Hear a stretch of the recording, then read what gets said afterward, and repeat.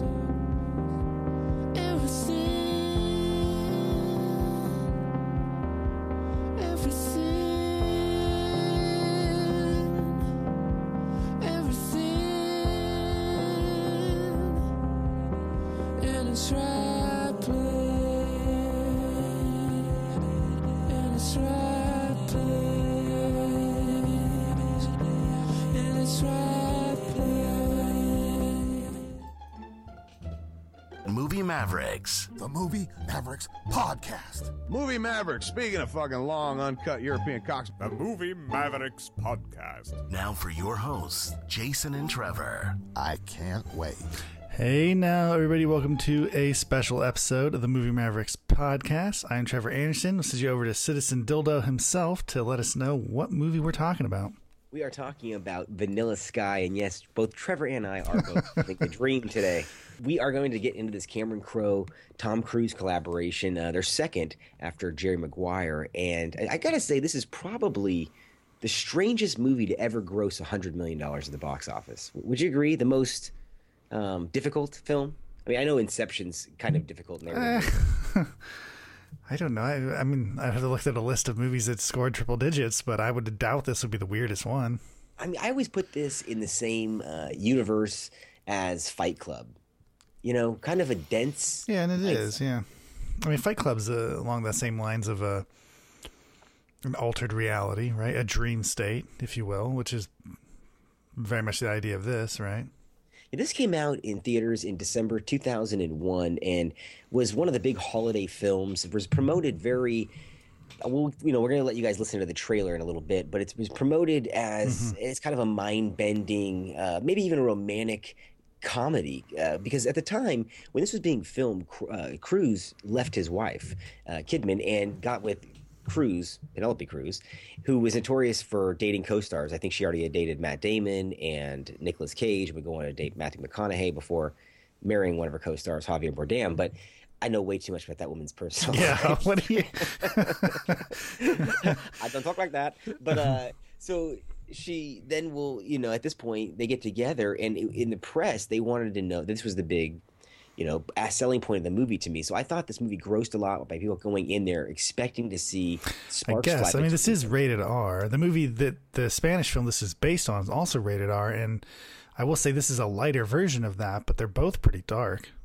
Extremely dark themes, and Penelope Cruz plays the same role in both the Spanish and the original. I never saw the Spanish one. Is it worth getting a hold of? Well, it's a 90s movie, right? So it's Spanish, so it's low budget, and it fits into that whole foreign indie flick stuff that was going on at the time. So it's worth watching if you like that kind of stuff. But again, it's a darker movie, and it's not as I don't know, full. I guess.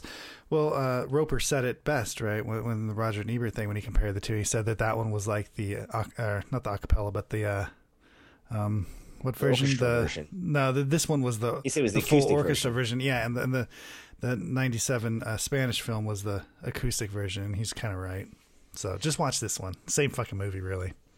What I liked about this film's release, though, was that it got people realizing that Cruise was going to do some dark stuff here as an actor, and it was still going to make money no matter what he did at this time. He was still the golden boy. I mean, go on after this to do Minority Report, which is very dense once again, still makes a lot of money. Then you're looking at Collateral, which is a very dark film, makes good money.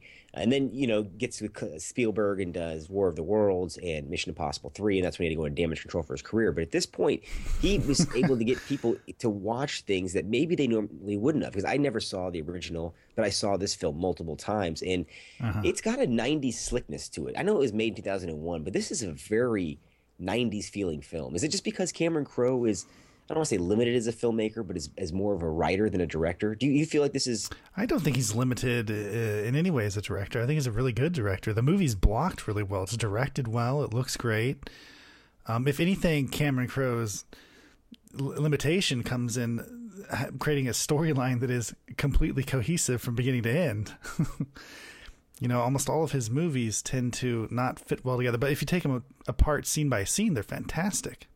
Well, I thought maybe because that this was, a lot of his movies are oddly structured. Jerry Maguire, to me, has never been the home run that everyone says it is, because it has that structuring problem, I thought, too. Have you realized that all of his movies end the same way? How so? Right, well, just think about how these movies end. They end with just kind of like a shrug, like, life goes on, right? And it's kind of like a version of Happily Ever After for him, except it's really not Happily Ever After. It's just the ever after part. It's just, people, maybe they learned a lesson, maybe they're better for it, but they go on. And this movie's the same way. It seems to be part of his temperament as a person. When you listen to his commentary on the track and whatnot, he's got kind of like malaise to his speaking pattern and just his overall attitude. So, but he seems like a really interesting guy, and obviously can write well. But I thought, I like the writing of Crowe, even when it's bad. Aloha's bad, but there's moments that are written well. Oh, it's fantastic. Yeah. But this movie, I thought he was maybe handicapped a little bit by a pre-existing script. Once again, I haven't seen the original. And because of that odd structuring of a foreign film, having to bring it to an American audience and retrofit it, I thought that's why maybe this such a bumpy, such a strange flow to this movie. Because this movie does not... It feels like there's 3 distinct segments that are about 40 minutes long to make up its 135-minute running time, or roughly 45-minute blocks. Sorry. Yeah, I would agree that it feels foreign, doesn't it? The first 40 minutes of this movie works the best for me. What do you like? Are you part of the second? Because the first 40 minutes is the David Ames life and the Playboy lifestyle. Yes and no. The first 40 minutes has some really slow moments in it, as do the last half as well. So I don't know. This whole movie is a mixed bag for me. And really the reveals and really getting into it as to of what is actually happening and when are things happening is, I think, confusing. Even though Crowe has kind of explained it, so to speak, but he's really, even for him. According to that commentary, there are several different ways of looking at what actually happened in the movie. So what's the point of it, I guess? That is what I was left at theater thinking. Did you see this in the theater, or did you catch this on video or DVD? I saw this on video. Okay. Probably actual video, right? VHS back in the day? May have been. My bad, a rental? VHS full screen version? I saw this in the theater. No, we had DVD at that time. So yeah, we definitely had DVD. This is one of the first kind of special edition Paramount DVDs that they released that had all the bells and whistles on it with the commentary. I went back and looked at my my copy of that, even though it's streaming on Netflix right now. It looks great on Netflix, but the DVD has a couple of production featurettes and things like that, and it's got like a press tour circuit with Cruise, and looking at it now, it's almost slightly creepy because he's saying nothing. Everyone's great, the movie's fantastic. You know what I mean? It's like that 90s. It's the beginning of the brainwashing. Yeah, it's just the bullshit's coming out of his mouth, the sales job of it. Right. It's like the Arnold Schwarzenegger sales job. Best movie ever. That's what he is. That's what he does. Yeah. It's part of the press tour. I get it, but it's a little eerie. Yeah. Let's break and listen to the trailer for this film, and then we'll come back and get into the movie. Open your eyes. Most of us live our whole lives without any real adventure to call our own. What is any life if not the pursuit of a dream? They're all waiting for you. Courtney Love called to see if you got her email, and the art department still needs a decision on the color of the letters for the bikini issue. David, which one? Hey, honey, I'll call you later. When? Don't say soon. I hate it when you say soon. Soon! You slept with Julie Gianni again, didn't you? Julie's a friend. Sometimes we sleep together. You can do whatever you want with your life, but one day you'll know what love truly is.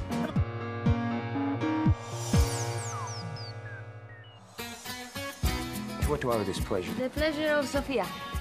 I would spend the rest of my life with that girl, man. I am not going in there. Oh, yeah. Good night. My heart going boom, boom, boom. Grab your things, I've come to take you home. It's beautiful. How much for? One kiss. That smile is gonna be the end of me. David Ames. You're following me. I just felt that at your party.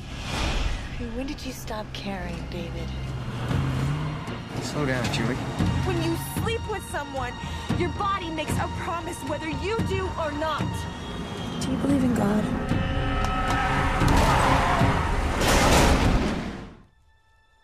Open your eyes. We've got a situation here. What is this? I didn't do this. You've been charged with murder. Boo. There's no murder. I want Sophia back. These people are dangerous. They want to steal my life! There's an explanation for all this, David. Like I had said, I think the first 40 minutes of this movie is the best because we'll listen to that Ebert review later, but he hits it on the head when he says there's like a real movie existing in this this mindfuck, you know, this dream state. And I like the realness of that. I wish there was more of that realness and less of the trickery. What do you think? Well, I mean, the scenes, really the characters are the thing, which is what he said, which makes the realness come out, right? Because no matter what's going on in the movie, since it's all technically taking place in his mind, but these characters still react as if they don't know that, right? So even in the weirdness, they're still acting normal. Which is weird, right? That's why it's so off-putting, because there's so many elements around them that are not real. I mean, the first words of the film, "Open Your Eyes," said in Spanish, which is not obviously an homage to the original film, and then goes the trickery from the voice that is apparently it's not Penelope Cruz's voice, but it sounds an awful lot like it, into Cameron Diaz's voice. And then I had said to you, he pulls out a disc and says, "Stop recording messages on my machine." And so I always thought it was slightly futuristic because of that. He has the technology of the TV rising from the ground, and obviously the hologram at the party. He had the Tupac hologram a decade before it was it was even a real thing. And that's the thing. Well, we can go through what Cameron Crowe says about this then real quick. He says that the tech support guy is telling the truth, and it's 150 years have passed since David killed himself, and everything's in the lucid dream. That's kind of what you're led to believe, right? Just normally. But he says there's evidence as well as that the entire film is a dream, because there's the sticker on David's car, on Tom Cruise's car, says 2/30/01 as the date. And of course that's not a date that exists, but it does give you the year 01. So we know this is supposed to take place at the time that it came out. And then I guess after the car crash, it could be a dream while he's in a coma, which again, what? And then this is the one that got me, that was interesting. These are just different conspiracy theories by Crowe himself? Yes. So, but listen to this. The entire film is the plot of the book that Brian is writing. His best friend's the book writer. So this is really, the whole movie's not real. It's just a book that guy's writing. Interesting. So I thought that is interesting. And then we have the movie is a hallucination after the crash caused by the drugs that were given to him during reconstructive surgery. So really, it's just whatever you can come up with. I mean, this movie is so screwed. And really, by the time you get to the end of it, you kind of feel that way, right? You get the idea that, or at least with the tech support guy, he explains it. But who knows if that's real, I guess. If you call that into question, then anything could happen. You could support even the Brian theory there about the book when they almost get in the car accident and he says, "Your life flashed before my eyes." And then you could go off from there. And at that point, it's all, Brian takes over and he's narrating the story, because there is weird moments obviously throughout this that are intended just like Fight Club were to kind of make you go like, what the fuck is that? Right. Obviously there's a moment midway through. I'm jumping way ahead here, but I want to get to this Brian thing while I got it fresh in my mind. This is the Jason Scott Lee character, who's his best friend apparently, who's a novelist working for the publishing company that Cruise owns. Long story short, at one point he says to him, "Why'd you tell Julie Gianni, Cameron Diaz, that that she was my fuck buddy?" And he says, "I didn't." And he looks off to the right briefly, and that always, I thought there's a strange moment there, because did he not? Because there's a shot in the beginning where he's clearly sitting with her, kind of trying to charm her at the party. So that moment always fucked with me too. So there's a lot of she said that he did, right? But right. Again, it doesn't. I don't know. Do you have to support everything in this movie? This is another issue I had with this. Was that if everything could be anything, it could all be fake, or it could be fake starting from here or there. I mean, Crow does say that, the Vanilla Sky is the first lucid dream scene. When you see the actual Vanilla Sky, when she wakes him up from the suicide, right? Which is what the tech support guy says, and so that all makes sense. But then, what if that's a lie, right? I mean, who is this guy? What is this story? What is happening in this? It's never given to you in a way that's truthful, and truthfulness is something that this movie deals with, where people simply aren't truthful, and when you're not truthful, what happens to you? Well, David Ames will tell you get fucked. Dire consequences right. here. I love the opening sequence when he, first of all, to supplement what you said about Cameron or Crow there, about his interpretation, he said that the lyrics of the songs also played a big part.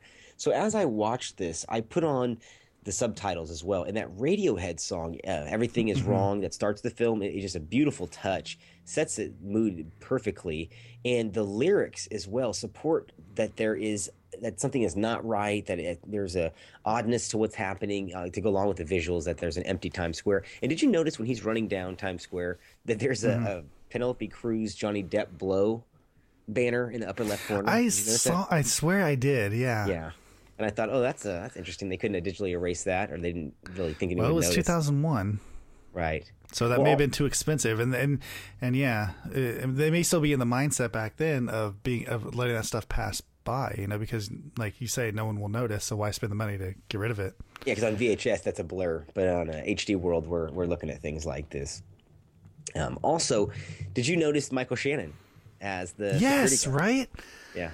Yeah, I know. I noticed that too. And also the cameos in the scene, the birthday scene with Spielberg, and coming in there, and who was repaying that later in Minority Report. Cameron Crowe and Cameron Diaz are on the train when they're hunting for Cruise. It's a strange payback between those two movies being made. Yeah, why though? Yeah, I know, right? Just a circle jerk. There's a lot of weird stuff in here. Yeah, but Michael Shannon, I was surprised that he was given such a big small role. I don't understand why. What was the point? Didn't understand the character I least understand in this movie is Kurt Russell's character. And I know he's supposed to be in a hallucinatory kind of amalgamation of the Cruise's dad and father figures he's made from shows, but it's such a strange character because he plays it with such conviction. He feels once again, the two most real characters in this movie to me are Cameron Diaz and Kurt Russell. And I feel like they are so compelling that I wish the movie stayed more grounded and let those people exist. You have to admit that every single character is very self-serving to the story. It serves the fuckery to a of what's huge going on. degree, right? Yeah. Well, Cameron Diaz's character obviously is there when she's needed and disappears when not. Right. The same with Brian. The same with Jason Lee's character. Right. Shows up when needed, gone when not. Same with Penelope Cruz's character. Right. The only one who's always there is David Ames. And even even during this whole tech support fiasco that he's having with Kurt Russell there, again, he only shows up when he's needed. So does that support the whole movie being a dream? Well, there, the classic line, a buddy of mine loves this movie. A friend of mine absolutely loves this film and will, still text me things like tech support, and living the dream. In that phrase, living the dream, he tells the guy, I'm living the dream. I mean, there's so many clues to this. I was telling you off air a couple nights ago that when Julie Gianni's phone rings in the beginning, it's row, row, row your boat, and she picks it up right before life is but a dream. And I just, it's just things like that are such weird little insertions that I like it, but I fucking hate it because I feel like somebody's messing with me here. You know what I mean? Like, I know there's no definitive answer to this movie, which makes it compelling and makes it but what do you dated as well. In a lot of ways. How do you feel about the ending, though? I mean, after he goes through all this, let's forget about whether it's a dream or not. Let's just believe tech support. The guy kills himself. Can't live with his face all fucked up. Doesn't like life. Goes into a lucid dream, and then things go bad. And then he wakes up in the end, and he decides to live again. Does it support that ending? Like, did this guy really go through enough to come out the other end going, yeah, life is good now. I'm willing to live now? Not only that, I thought it was such a strangely nihilistic thinking when he tells him, you have money, but it won't last long. Things have changed. This guy is so ill prepared to deal with life 150. So he's been dreaming for 150 years, though, and he's gone nowhere for 150 years. Well, how is he going to get out and do shit, Jack? Anything? My dad can't fucking figure out YouTube, and he's, God. And he's like, how if in 150 years you're going to figure out how to do anything? I tell you, he's going to have to learn to use the seashells. Exactly. That'd be fine. 1 credit, sir. I do not like the ending. The only thing I do like about the ending is that he has to jump off the building, which he tells her he's afraid of heights, the impact, all that. So he set that as his fail-safe device. I did kind of like that. The strongest scene in this movie is the car ride between Diaz and Cruz, right? Between acting and writing, I think that's. I thought the very beginning when she pulls up, right when he leaves Penelope Cruz's place, and she pulls up, and they're just she says his name at the 2 cars, and he's, considering, does he just drive off or does he get in the car with her, right? From all that stuff up until the crash is just fantastic. There's a beautiful. Pan in slowly on Cruz when she says, just get in the car, and she's trying to entice him. And he knows he should get in his car and go to the office and be responsible. And he likes this new girl, but he's basically sinful, and he gets in the car. And when she gives him the tape and she calls her music vivid, it's just, and so I never understood either. Help me clarify this. The Julie Gianni character, Cameron Diaz, is she an up-and-coming person, or is she already established? Because there's a couple things that make me think she might already be a big star. Brian knows who she is. Her agent, she said, she's not too worried about missing an audition. And she says, I don't like your fancy friends. I was fancy. I had them too when I was fancy. Is she a star on the way down, on the way up, or she, like, where did you think she laid on famous, on levels of fame? Well, that's a good question. I thought that they had somehow known her from before, right? Which is why Brian kept calling to her. It's kind of like, for me, it hit me like she was the girl that they went to high school with, and everyone wanted to be with her. I don't know that that's necessarily the case here, but that's how it felt to me. Like when he was constantly saying, "Oh, you're with her. Oh, wow," So I don't know if, and then he does sit down and talk with her, right? At the piano there when she supposedly tells her that Tom Cruise said they were fuck buddies, right? So he does know her. Like they do seem to have some sort of a history. I always assumed that she was a starlet or like a movie star of some sort, and maybe she was on the decline because that's why she says to him, "Here's music." That makes she sense. was trying to make a jump from, he says, "My dream girl." It's like you and I would talk about Sandra Bullock type thing because you feel like you know her because she's been on the screen for so long, and that's kind of how I took it there. And so when he rebukes her CD is really when things go all bad. And we're going to cut away real quick and let you listen to that horrifying scene, honestly, and beautifully acted, written. And in my opinion, Diaz was well deserving of at least Oscar consideration for Best Supporting Actress. I think she is also at her most stunning here. I think she looks absolutely gorgeous in this movie. I think you'd agree too. But let's break real quick and let you listen to this sequence. We'll be right back. What is happiness? Because for me, this is happiness. It's being with you.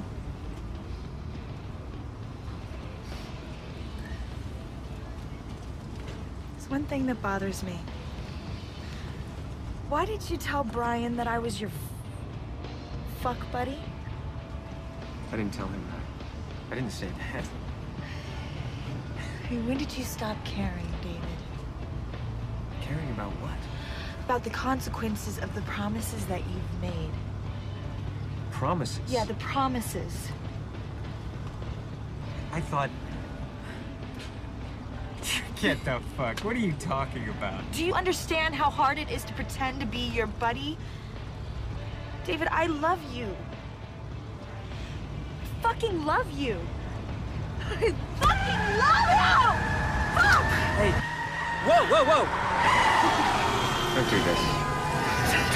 You fucked me 4 times the other night, David. You've been inside me. Julie. I swallowed your cum. That means something. Slow down. 4 times. It means something, David. 4 times. Stop the car. It's 24 hours a day. I live with this aching possibility that you might call me to do something. Okay, let's go to your house and we'll talk this out. I want to see where you live. Let's just slow down. I want you to stop the car, Julie. I want you to stop the car! Don't you know that when you sleep with someone, your body makes a promise whether you do or not? Tell me something, David. I mean, do you believe in God?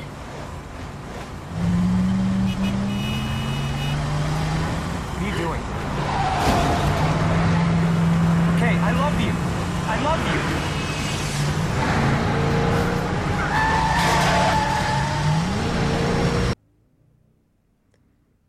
All right, that's more horrific to me than any horror movie or Michael Myers type thing. I mean, isn't that just a sequence in a movie that can never top that scene. It never does ever come close. That's the point to me, is that the high point of that movie is 40 minutes in, and then it's all kind of a bit of a mess after that. Yeah, it's so wishy-washy after that. Do you feel that Penelope Cruz's character was established well enough to understand why he was so obsessed absolutely with her? not. But I don't think any of the characters are, right? They're all very self-serving to the story. Like I said, they come and they go when necessary, and they're very heavy-handed. So it comes across like you get it. Oh, he loves her and this and that. And you understand everything in the moment, but nothing's really explained beyond that. Which could support the dream theory, where people in your dreams only support what you want them to do, typically. Right, yeah. Like, do these characters even exist, when Ames isn't there? They don't seem to. Brian really is supposed to be writing and doing all this stuff, but he doesn't seem to be doing shit unless he's around David, and then it's just more like talking about stuff, right? I mean, nobody outside of him really seems to be accomplishing anything. Even his friend, the lawyer guy, lets him know about Citizen Dildo. Is like incapable of doing anything. And he's being fired. I mean, as we meet him, and he's the guy that, right, in a way, which I always thought was a weak story element, a character that is given not an afterthought, who's apparently working behind the scenes, off camera, in the peripheral of the story, and he saves him. For what reason, though? So that he ends up killing himself and the board takes control anyways?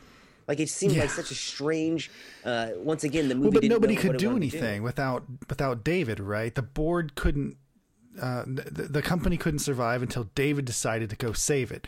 The board couldn't take the company from David until David decided to kill himself, right? Like, everything is so David oriented.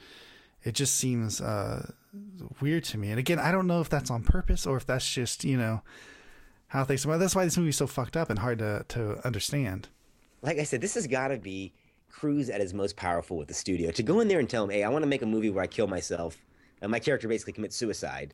But we won't tell anyone that till the end, So, but it's such a crazy idea. And there's such foreshadowing all through this movie, too.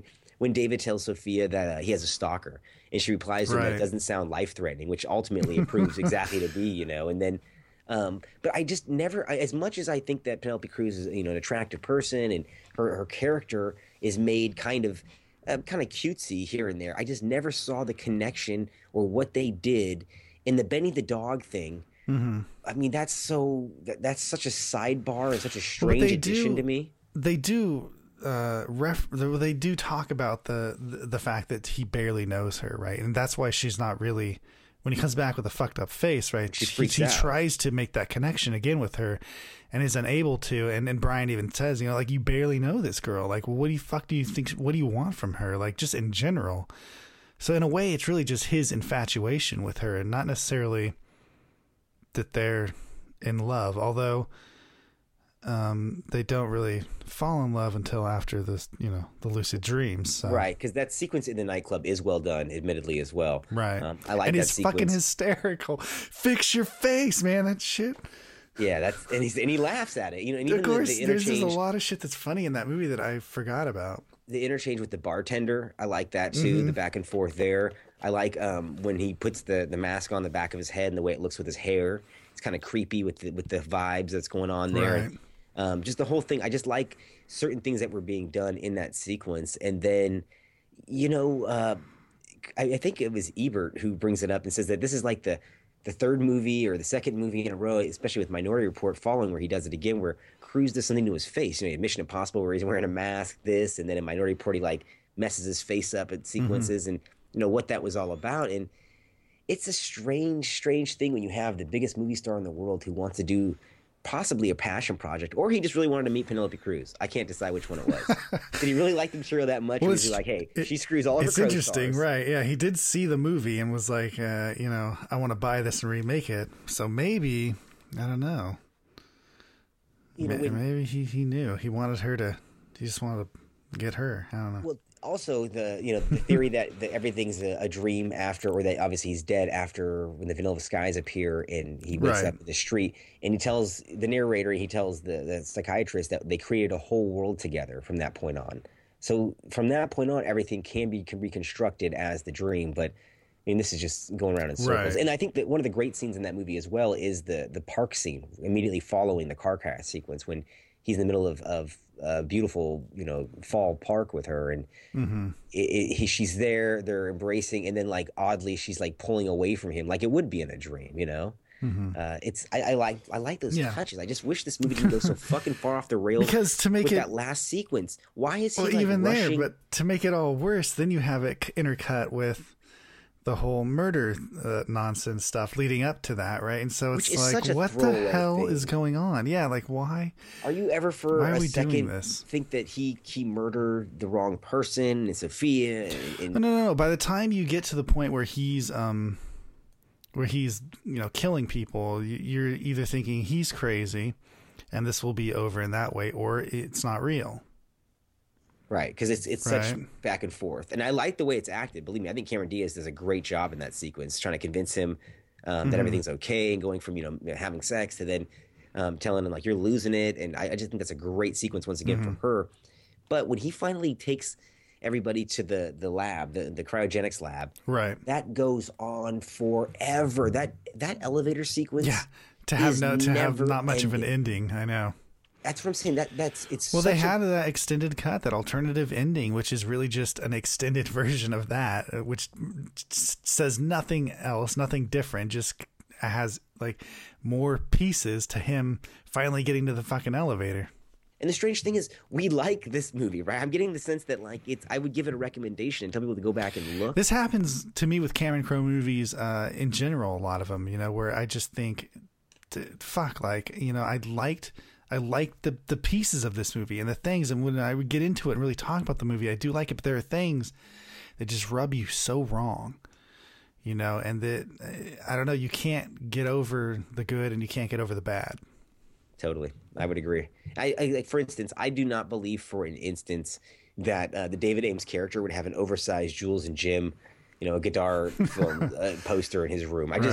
I know it supports all the you know, the mise en scène and all the stuff that's going on in there, but I just do not. Things like that irritate me in this movie. Where you go, that just doesn't ring true. I don't think that character would even have that reference. Would even seen that movie. Yeah, that was something I thought was interesting here. I didn't feel like this.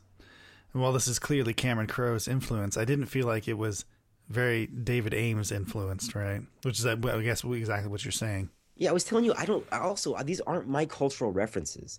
This is a baby boomer era, you know, references with Dylan and a lot of things like that. So a lot of this shit was over my head. You know, I thought, well, especially when I saw it at the time, I was in my early 20s. But I don't understand. David Ames doesn't really seem to give a shit about art in general. So why would he be so artistic? Wanting to, not even artistic, but just like, create this lucid dream womb where he feels safe. Why would he want to create it out of very arty things? Oh, yeah, media. I mean, is it a strange take on media? I mean, it's basically Matrix style. I mean, this is one of those mind trip movies that came out that year when Memento, this, and a few others were out in play. Let's break for a second here and listen to Ebert and Roper really kind of rave about this. So listen to this. We'll be back with it.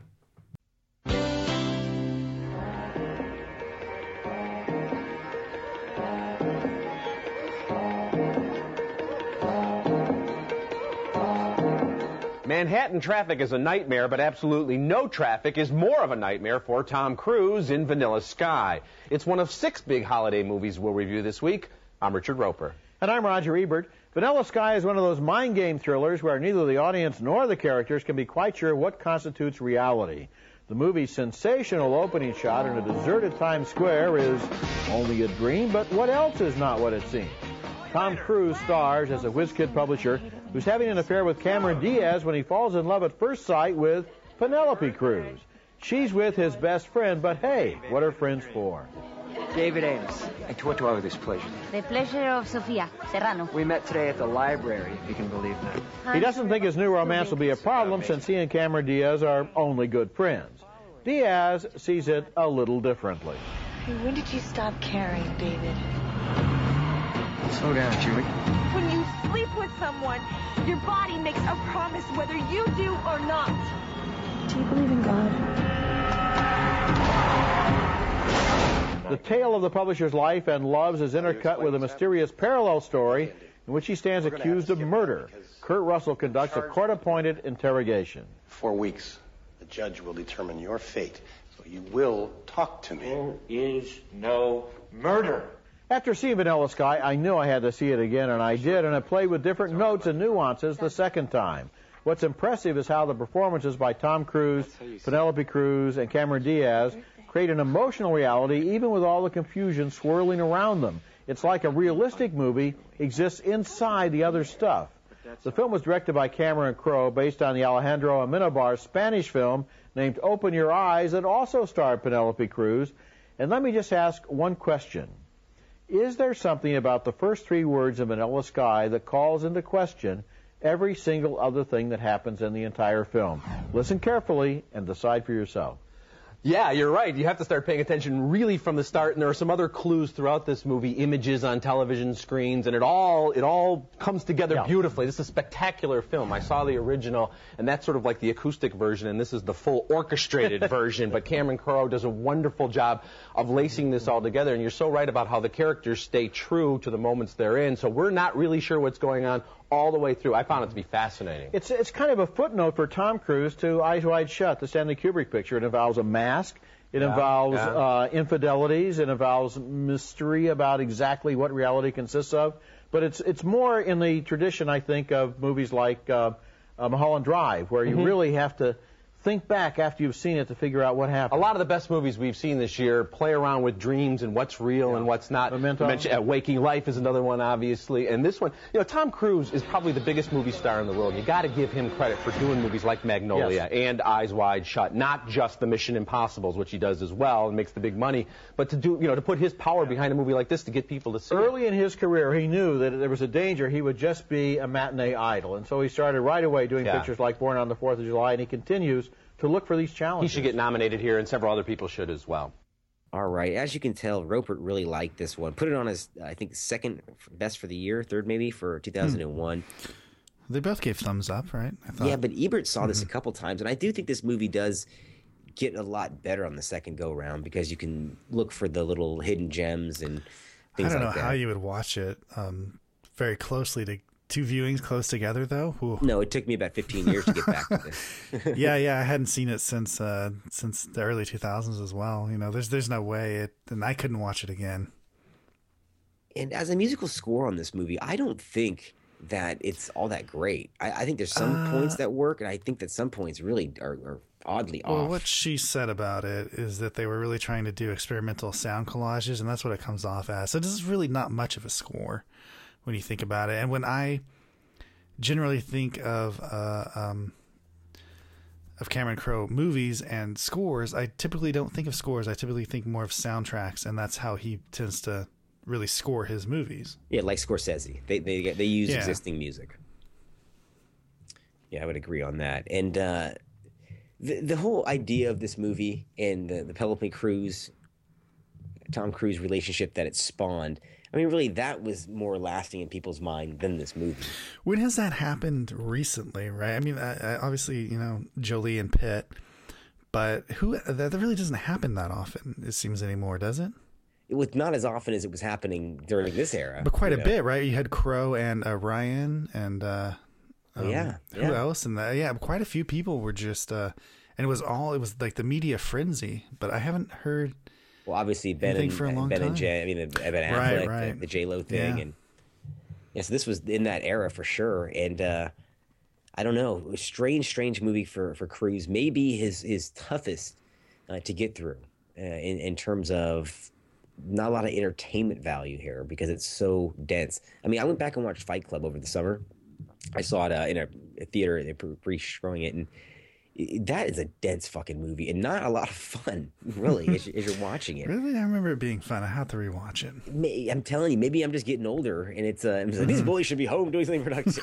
It's like, be in a gym, learn boxing. It's like, so I don't know, but it didn't have the same effect on me. In Vanilla Sky, as I'm aged here a little bit, I could appreciate the David Ames character a lot more. And like I said, I really just wanted to see, I wish the whole movie was him and Cameron Diaz's characters, him dealing with that stalker. I wish it was basically a stalker movie like that. Yeah, me too. I would much rather have not had any of the sci-fi elements to it and just dealt with those four characters. I'm sorry, Kurt Russell, but you're cut out. And just have it been about that, Yeah, I agree 100%. So that's our rewrite on the topic right there. So anybody wants to know, that's how we would have done Vanilla Sky, okay?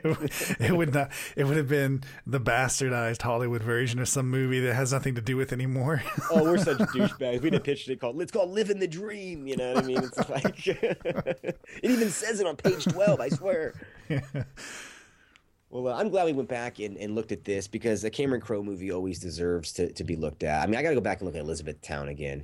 I recall really not liking that. And you said it's worth it. Me as well, and I recently rewatched it, and again, in the moments when I was watching that movie, I really loved it, and I really liked some of the dialogue, and when it was over, I thought, it's not a good movie, but while you watch it, it is a good movie, and that's the best thing I can say about Crowe's work. Crowe's work to me always reminded me of James L. Brooks and those guys, guys like As Good as It Gets, things that are not necessarily, they're kind of lumpy. Jerry Maguire to me is lumpy. This is lumpy. They aren't streamlined and smooth. They've got some flaws, and they're kind of a lovable creature, I have a beast, and it's kind of unwieldy at times. And there's always, to me, in Cameron Crowe movies, subplots that go way off in the shooting distance for no reason. And I think his most honed in work would be Almost Famous, and it feels like his most undisciplined. Oh yeah. But Say Anything and Singles, I think, are often overlooked as well. I mean, Say Anything's gotten a lot of cult status because of that last sequence. But if you go back and watch, a lot of people forget that Don the Dragon Wilson's in that movie and a lot of other good actors. Singles as well. Singles is a great, great movie, especially for that early grunge scene. You look at it now, you go, oh my God. Singles is hard to get through now. Is it? I like Singles. It's very dry, I thought, but I don't know. But he was working. He's been working, and I hope that Aloha doesn't just can totally kill his career off. And I don't see how it could. I think we've already forgotten about it at this point. And even still, there's much to like in Aloha. There's just much to hate as well. Once again, it's unwieldy as all hell.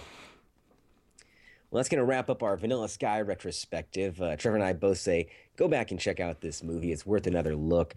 Not one of the classics, but definitely one of the better movies of 2001. We want to thank you guys for joining us on this retrospective. You can listen to all of our past podcasts at MovieMavericks.com, iTunes, Stitcher, or wherever else you may be getting your podcasts. Thank you for listening. We'll be back with you soon. Speaking for Trevor Anderson, I'm Jason Rugard, and we are the Movie Mavericks.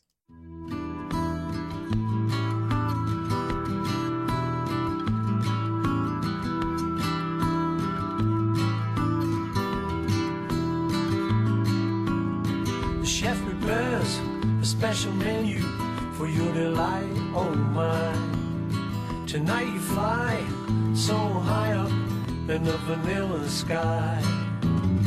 Your life is fine, it's sweet and sour, unbearable or great.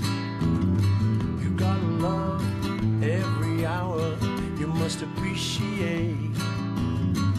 This is your time, this is your day. You've got it all, don't blow it away.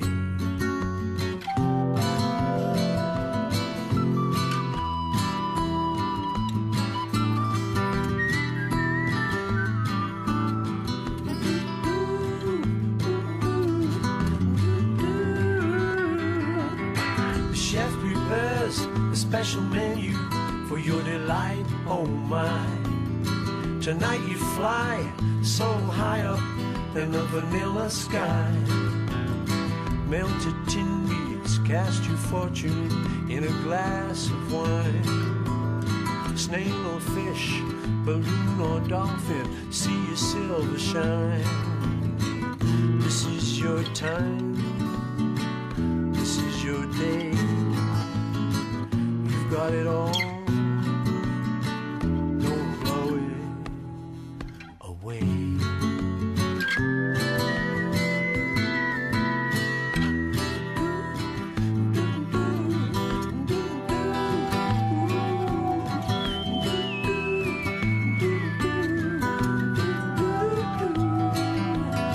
The chef prepares a special menu for your delight, oh my.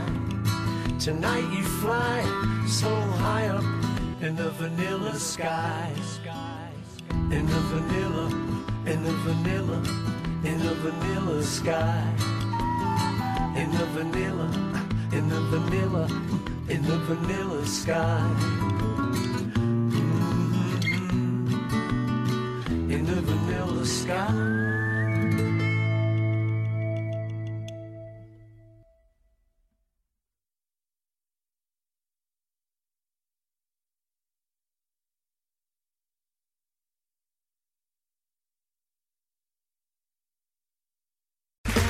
Okay, round two. Name something that's not boring. A laundry? Ooh, a book club. Computer solitaire, huh? Ah, oh, sorry, we were looking for Chumba Casino. That's right, ChumbaCasino.com has over 100 casino-style games. Join today and play for free for your chance to redeem some serious prizes. ChumbaCasino.com. No purchase necessary. Void where prohibited by law. 18+ terms and conditions apply. See website for details.